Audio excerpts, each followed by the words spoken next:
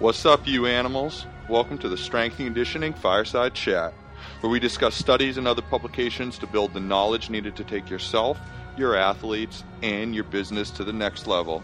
This episode, along with every other episode, is brought to you by DefyingGravityPerformance.com.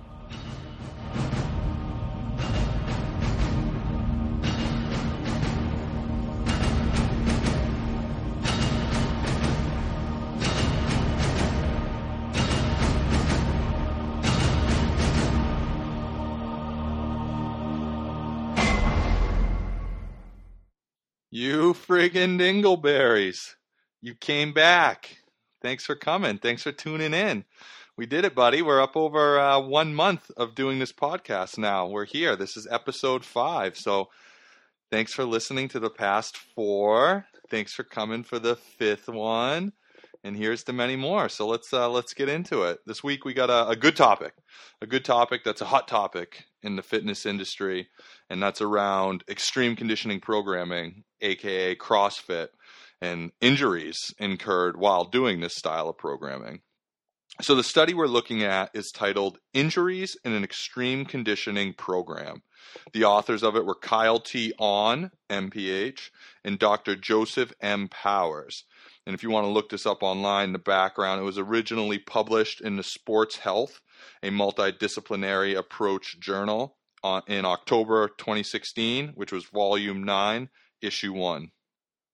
So like I said at the beginning of this podcast, I mean, this is a hot topic in fitness. Everyone likes to shit on CrossFit and say that it's inherently dangerous and anyone who's doing it is stupid and they're going to get hurt and blah, blah, blah, blah, blah, blah. Well, that's why I wanted to talk about this study, because people believe that extreme conditioning programming is more inherently dangerous, and that the very founding principles that go into something like CrossFit causes more injuries than other training styles, other training modalities. And it's also interesting, as you'll see when we start breaking down the study, it's very interesting to look at this study because it has such a large sample size. So it's interesting to see a large study that covers a lot of bases with a lot of different individuals. So the hypothesis of this study, keep in mind the hypothesis does not necessarily mean the results of it. You know, the hypothesis is your starting point for further investigation. The hypothesis of this study was, and I quote, "The rate of injury in the extreme conditioning program is greater than the injury rate of weightlifting, and the majority of injuries occurred to the shoulder and back." End quote. So that was the hypothesis of the study, but the study itself, the authors of the study had 4 purposes for conducting this. And the first one was to determine the prevalence of injury from extreme conditioning programming. The second one was to determine the common body parts of injury. The third one was to identify dangerous exercise movements. And the fourth and final one was to determine the causes of injury, which makes sense, right? So you want to know the prevalence of injury. You want to know what body parts are getting injured. You want to know the movements that are causing the injury. And then you want to determine, why. Why are you getting injured, right? So it's a natural progression. So it's important that we answer what is extreme conditioning programming, aka CrossFit. And the kind of official definition of it is a fitness style that focuses on aerobic capacity, plyometrics, body weight exercises, and resistance training, which is your anaerobic capacity, at high levels of intensity. So you're really putting out a lot of effort, not only using a high amount on the bar, but also, physiologically putting out exerting a lot of energy. That is often timed for maximum reps. So for example, how many deadlifts can you do in 1 minute with 315 pounds?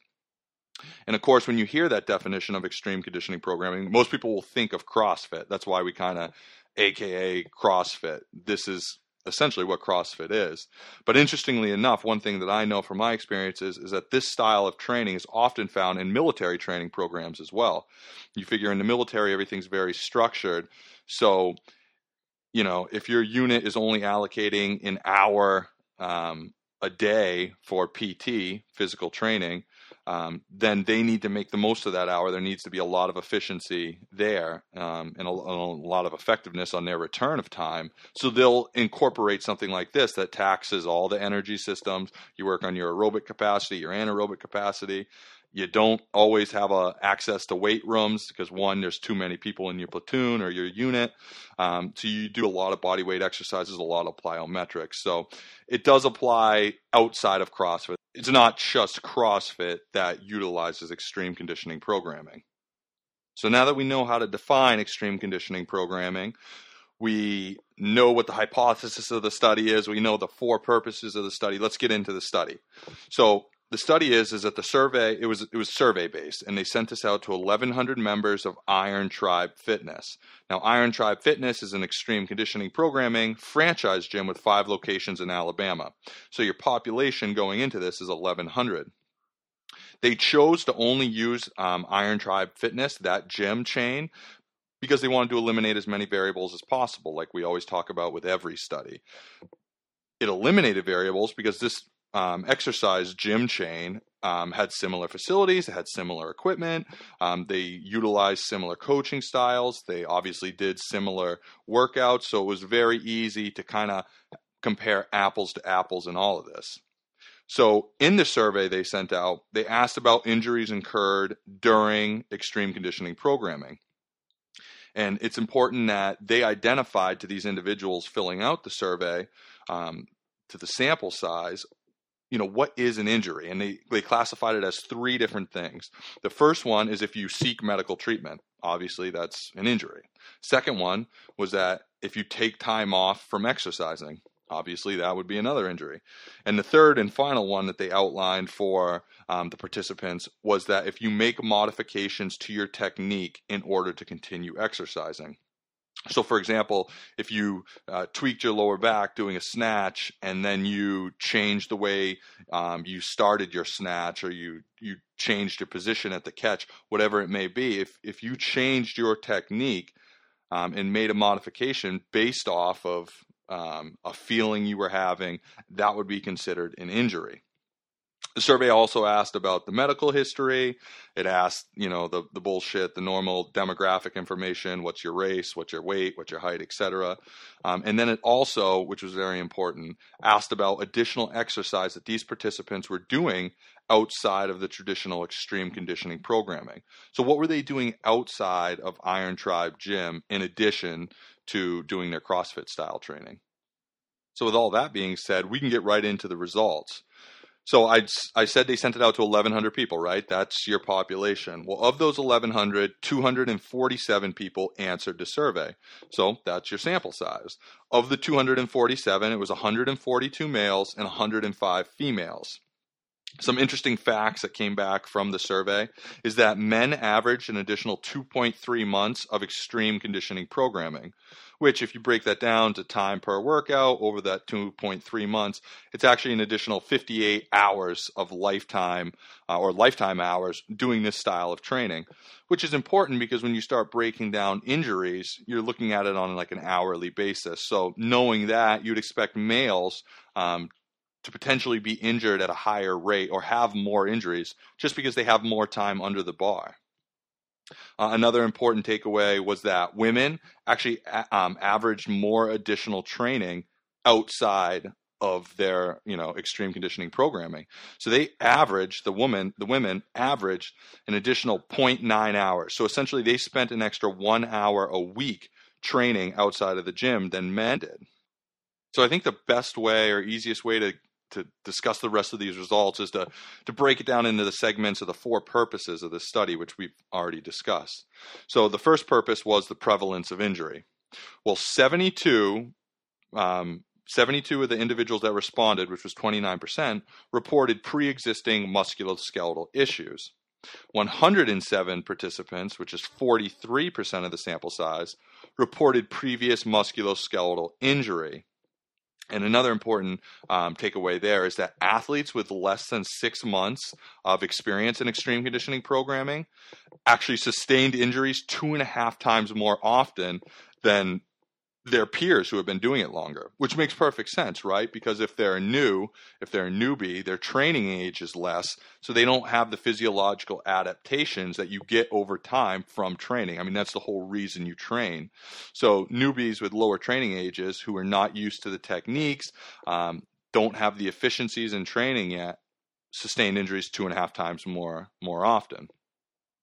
Now we're going to break down these injuries per 1,000 hours, and that's called your estimated injury incident.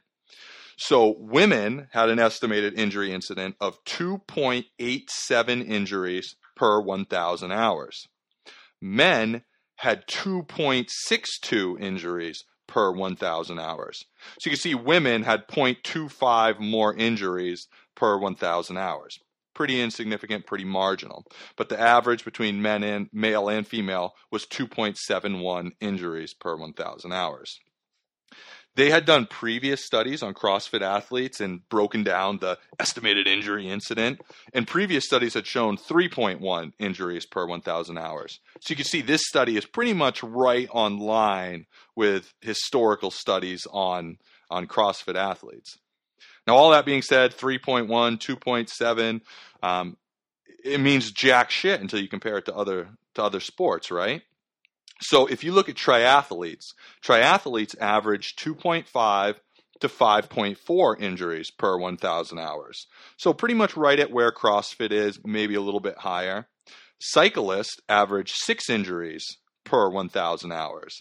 So 6 compared to the 2.71 of CrossFit athletes. You can see cyclists actually had a lot more injuries, which is surprising because a lot of people think of cycling or biking as, a low impact sport.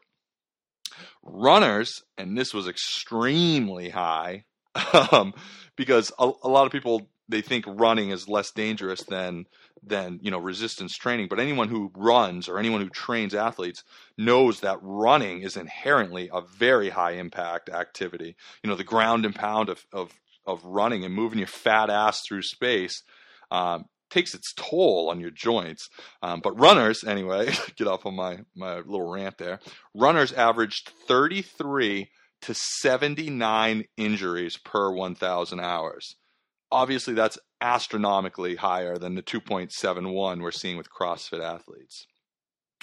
Now, of course, we got to compare it to the other, resistance training exercises, right? Weightlifting.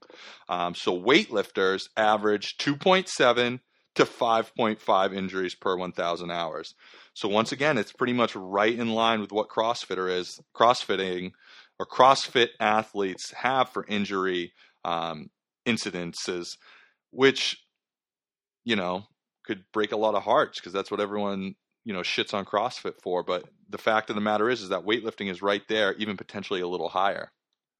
God, I hope this podcast is coming out okay. My computer keeps having these fucking issues, and it looks like it's working, so we'll continue on. The second purpose of the study was, to identify the common body parts of injuries.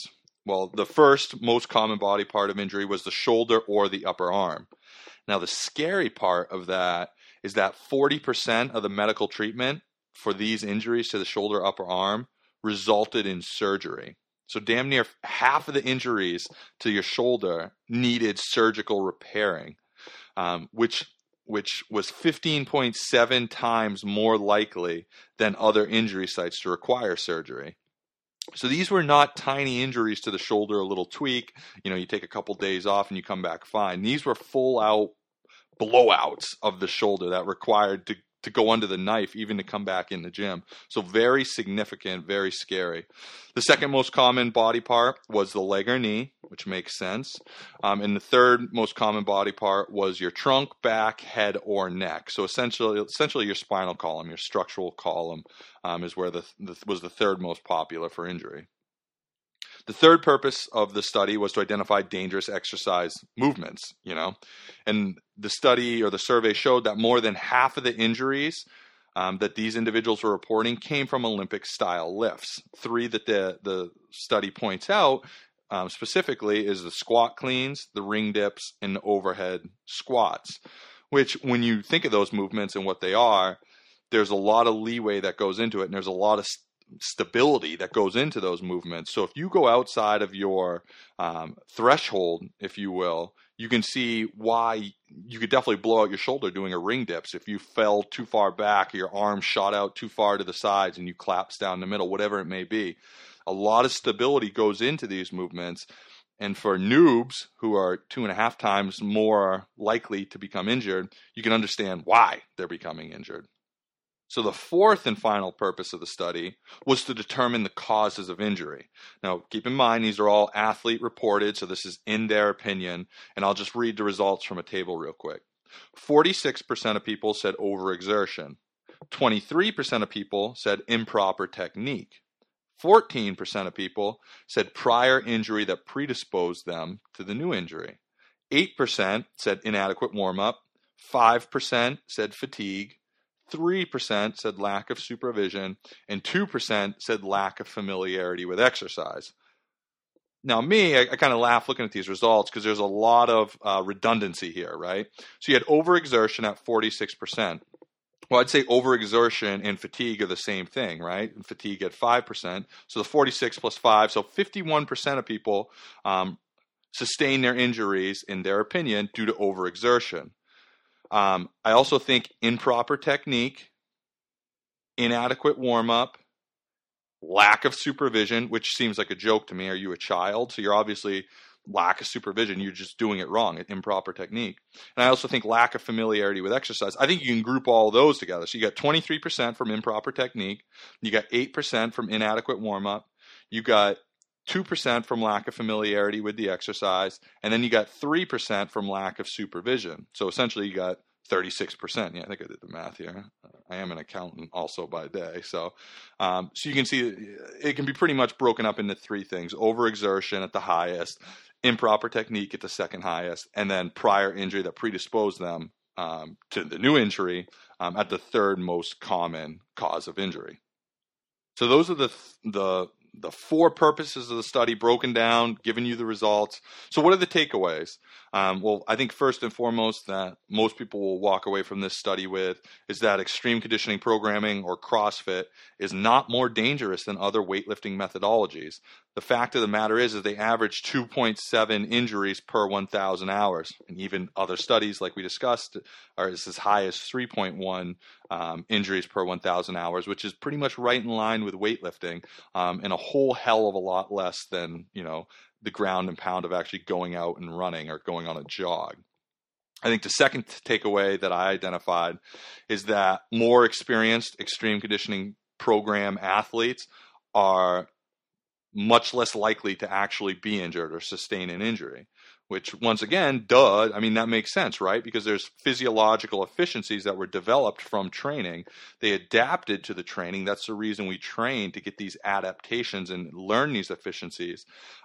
So the less trained athletes aren't going to have them. They're more susceptible to injury and having their body break down underneath them. The third takeaway that I noted, which was very startling, is that injuries are very popular in the shoulder, and these were big fucking injuries that required, table time with a surgeon, and that's very scary, especially when you figure, one, it's the most injured site, and two, you have a 50% chance if you injure it. You have a 50% chance if you injure it of having to get surgery. So that's fucking scary. Now, it's not an episode of Strength Conditioning Fireside Chat if we don't talk about the limitations of this study, right? I noted 3. I'm sure you probably have a lot more, especially if you look it up online and read it. And the article actually points out my first one, but that the athletes are self-reporting their injuries. So there may be things that they are not reporting because they didn't consider it injury, and they may be reporting things that they do consider an injury that really aren't by the 3 standards set up by the authors of this study. So anytime there's self-reporting, there's subjectivity there. The second limitation I noted is that we are extrapolating that any injuries these individuals have are from or are a result of extreme conditioning programming, which is not necessarily the case, right? Because these athletes in their survey self-admitted to doing more work outside of their extreme conditioning programming gym. They were doing more shit in addition to their CrossFit. So women averaged 3.6 hours a week, which was like I said at the beginning of the podcast, 0.9 hours more than men. But women average 3.6 hours more a week doing more work outside of their CrossFit gym, right? So maybe they sustain their knee injury running, maybe they sustain their shoulder injury doing kettlebell swings at home, whatever it may be. And then we just, extrapolate that it's due to CrossFit when maybe it's not necessarily so. So maybe 2.7 injuries per 1,000 hours, maybe that's too high. Maybe that's overstated, which leads me into my third limitation, which is going to go in the opposite direction. But it's important to note, in the article touched on it, that those already injured from CrossFit or extreme conditioning programming have already dropped out of that modality of training. They've already left that gym chain. So they're not even there to be part of the sample. They're not there to fill out the surveys. So maybe 2.7 injuries per 1,000 hours is way understated, because survival of the fittest, all those that died off and couldn't handle it and their bodies broke down, they're not there anymore. So maybe 2.7 is way understated. You never know. That's a limitation, which would obviously put a nail in this whole study and this whole podcast, right? So that's it, you assholes. Thanks for listening. Like I said, episode 5, baby. We're continuing. We're going strong. But it's important to note, I want to point out that, remember, this is just one side of an issue. If you do your research and you look outside of this study, you'll find plenty that support it and agree with it. And then, of course, you're going to find just as many that are on the other side of the fence that argue against what this study found.